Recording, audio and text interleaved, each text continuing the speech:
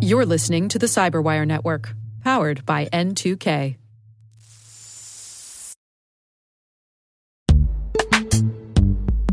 And now a word from our sponsor, Netskope.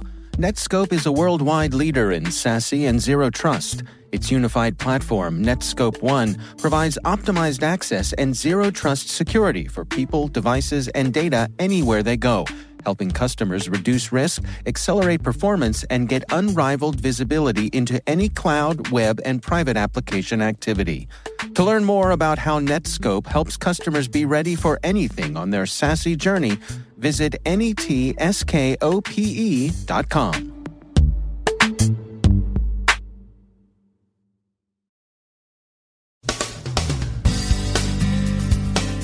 Content moderation in the aftermath of the New Zealand mosque shootings, a shift in Huawei's strategy in the face of Five Eyes and especially U.S. sanctions. Corruption, neglect, and replacement of experts by politically reliable operators seems to have caused Venezuela's blackouts. Gnostiplayers are back with more commodity data, and AI has no monopoly on evil. Natural intelligence has that market cornered.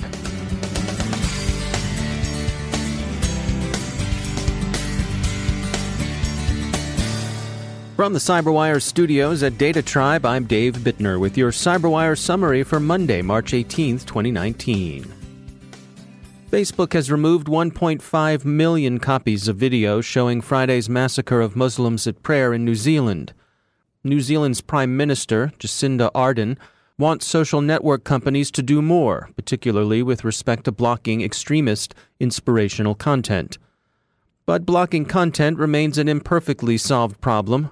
Either viewers object to something they've seen and report it, or an algorithm flags content as questionable. At that point, human moderators make a determination. Social media platforms have difficulty handling this at scale, even when they're not working with live streams, and there are few good suggestions for how live-streamed video might be moderated. Mobile carriers in New Zealand have blocked sites that carry or carried the shooter's video.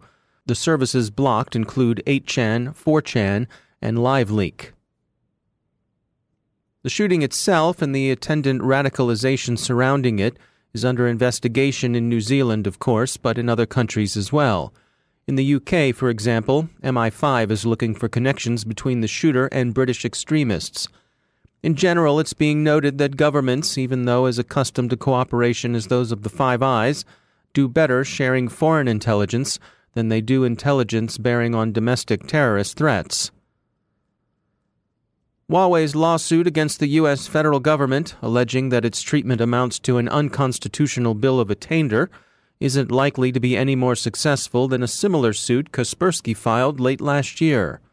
Both companies have been booted from federal networks as security risks, but courtroom success doesn't seem to be the goal, according to the Washington Post.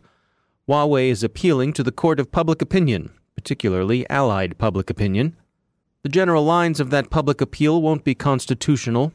There are a number of op-eds and news stories out, those appearing in the Globe Times are representative, that argue that the U.S. is really not afraid of being hacked via Huawei gear, but rather that it fears its own surveillance programs will be impeded by wider adoption of Chinese hardware and services.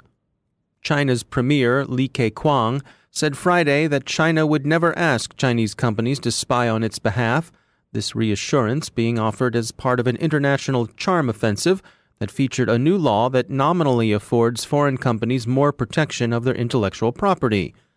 These reassurances are generally welcomed as nice, but few are taking them at face value. Venezuela's power grid has partially recovered from last week's outages.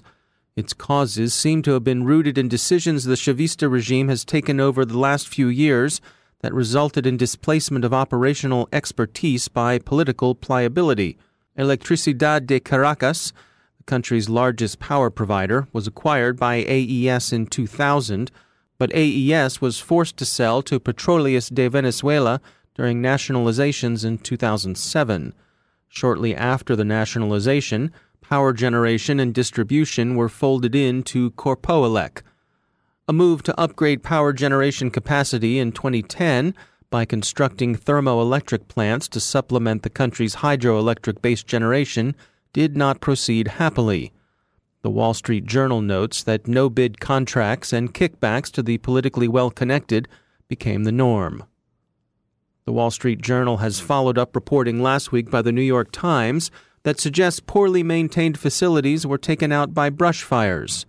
Corpo Elect stopped clearing fast-growing vegetation from around transmission lines and access roads about 3 years ago. Maduro's regime has blamed a combination of domestic sabotage and American cyber attack.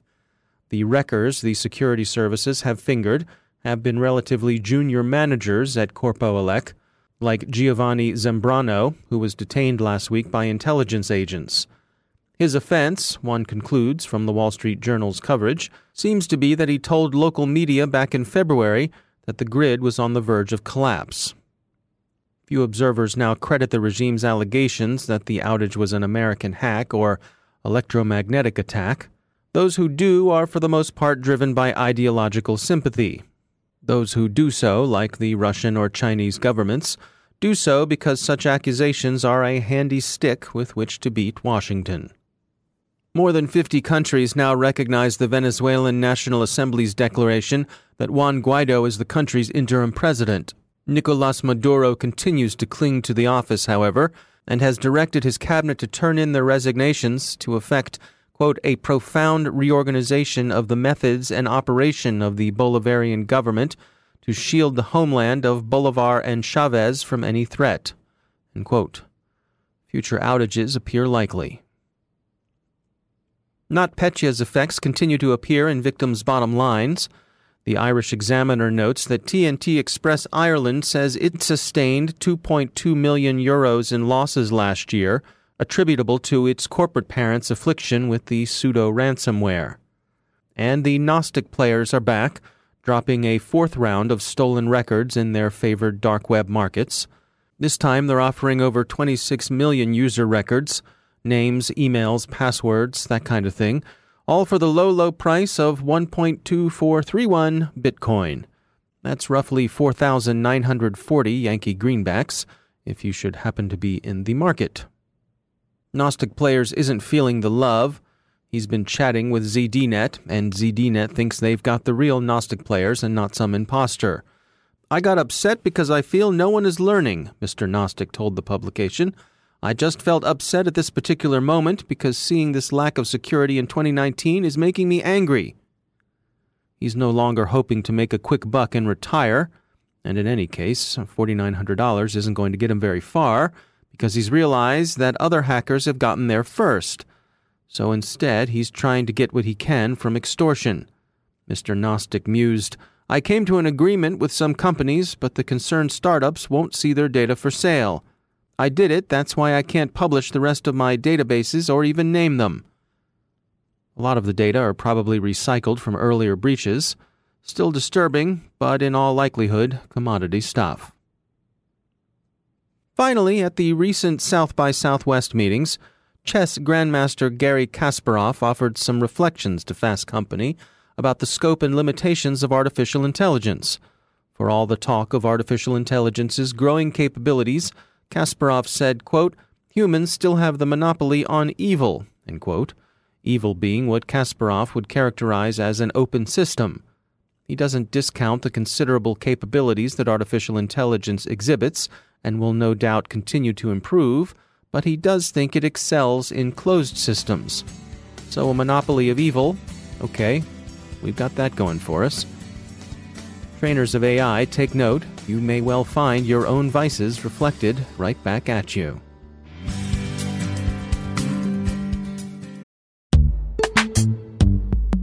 Every day, your IAM tech debt grows. Your multi-generational services struggle to work together. Building an identity fabric can fix this. It makes all your identity tooling stronger and allows you to connect any app to any service you want to use, with zero coding, zero maintenance, and zero app downtime. Strata's identity orchestration platform separates the identity logic from your applications, so you can optimize existing IAM tools and manage them in a single control plane. Now, every vendor, standard, and architecture work together. In short, building your identity fabric means you can secure your non-standard apps, keep your complex access policies, retire outdated IDPs, and modernize in record time. So build your fabric with Strata Identity and get rid of tech debt for good. Visit strata.io/cyberwire, share your identity priorities, and receive a pair of AirPods Pro. Offer valid for organizations over 5,000 employees. Connect today at strata.io/cyberwire.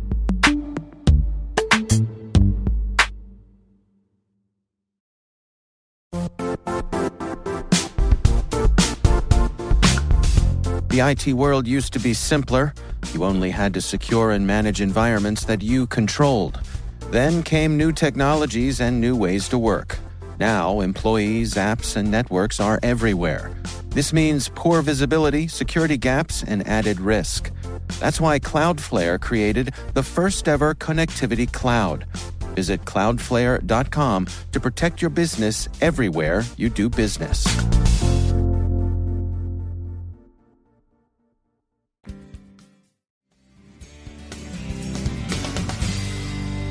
And joining me once again is Joe Kerrigan. He's from the Johns Hopkins University Information Security Institute and also my co-host on the Hacking Humans podcast. Joe, it's great to have you back. Hi, Dave.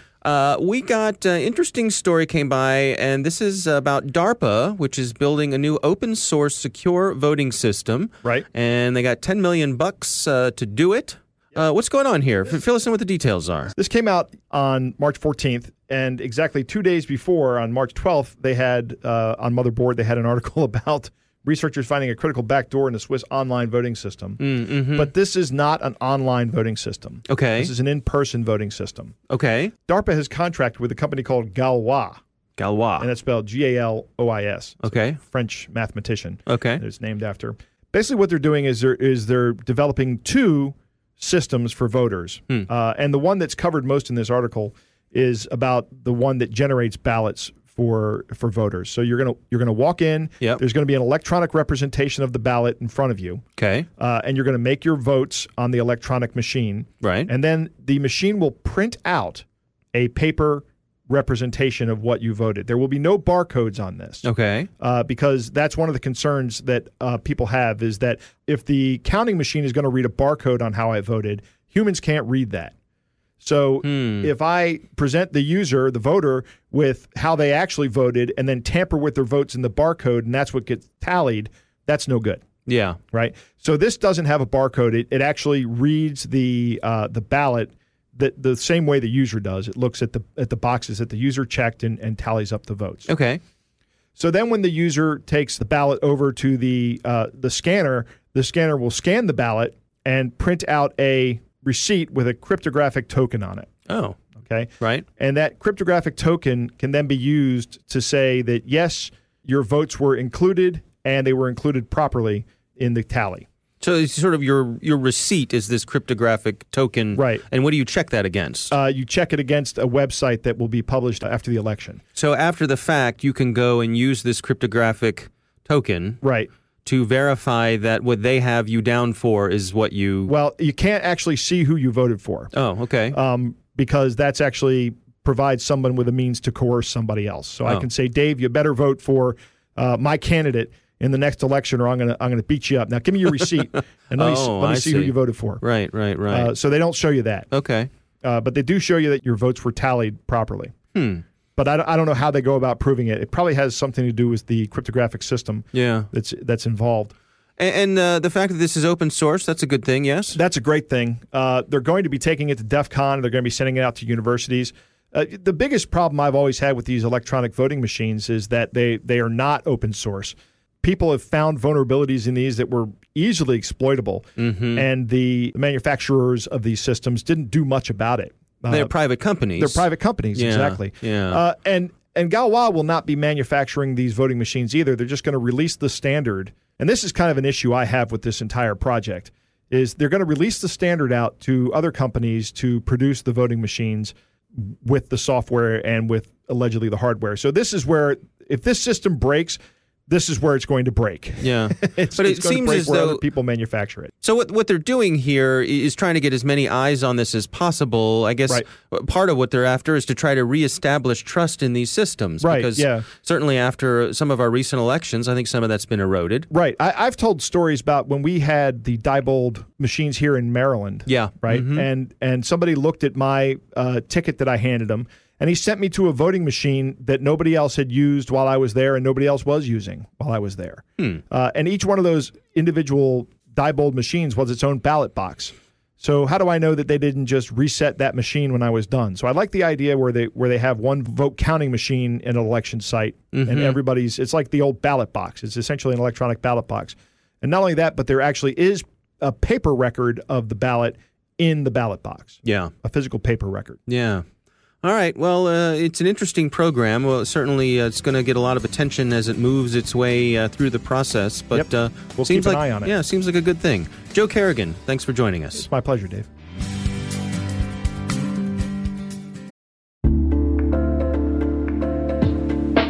Are lengthy security reviews pulling attention away from your security program?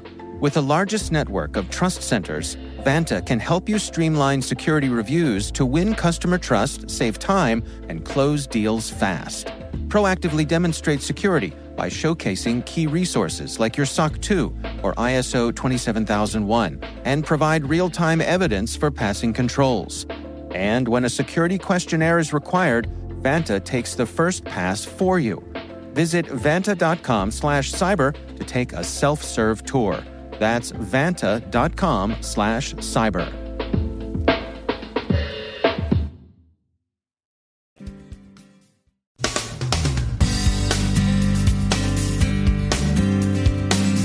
And that's the Cyberwire. For links to all of today's stories, check out our daily briefing at thecyberwire.com. And for professionals and cybersecurity leaders who want to stay abreast of this rapidly evolving field, sign up for Cyberwire Pro. It'll save you time and keep you informed. Listen for us on your Alexa smart speaker, too.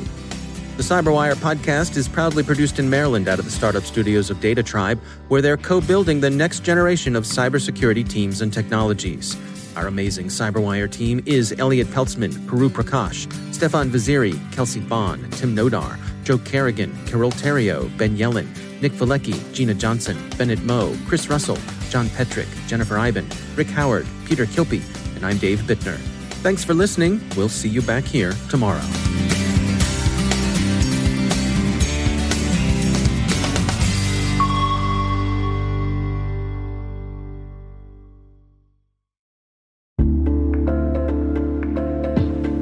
Hey, listeners. We're always looking for ways to improve the N2K Cyberwire network and maintain the intelligence-driven news experience that keeps you in the know on the latest developments in cybersecurity.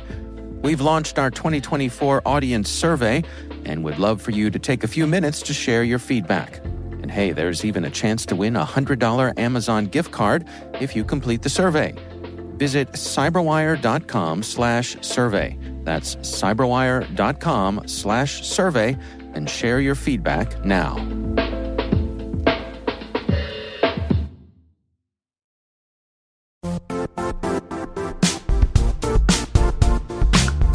And now, a word from our sponsor, Zscaler, the leader in cloud security.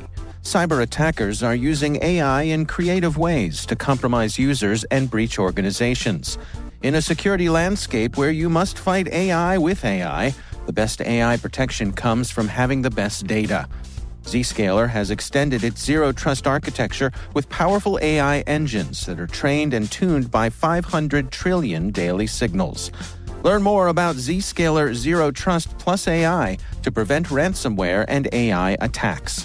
Experience your world secured. Visit zscaler.com/zerotrustai.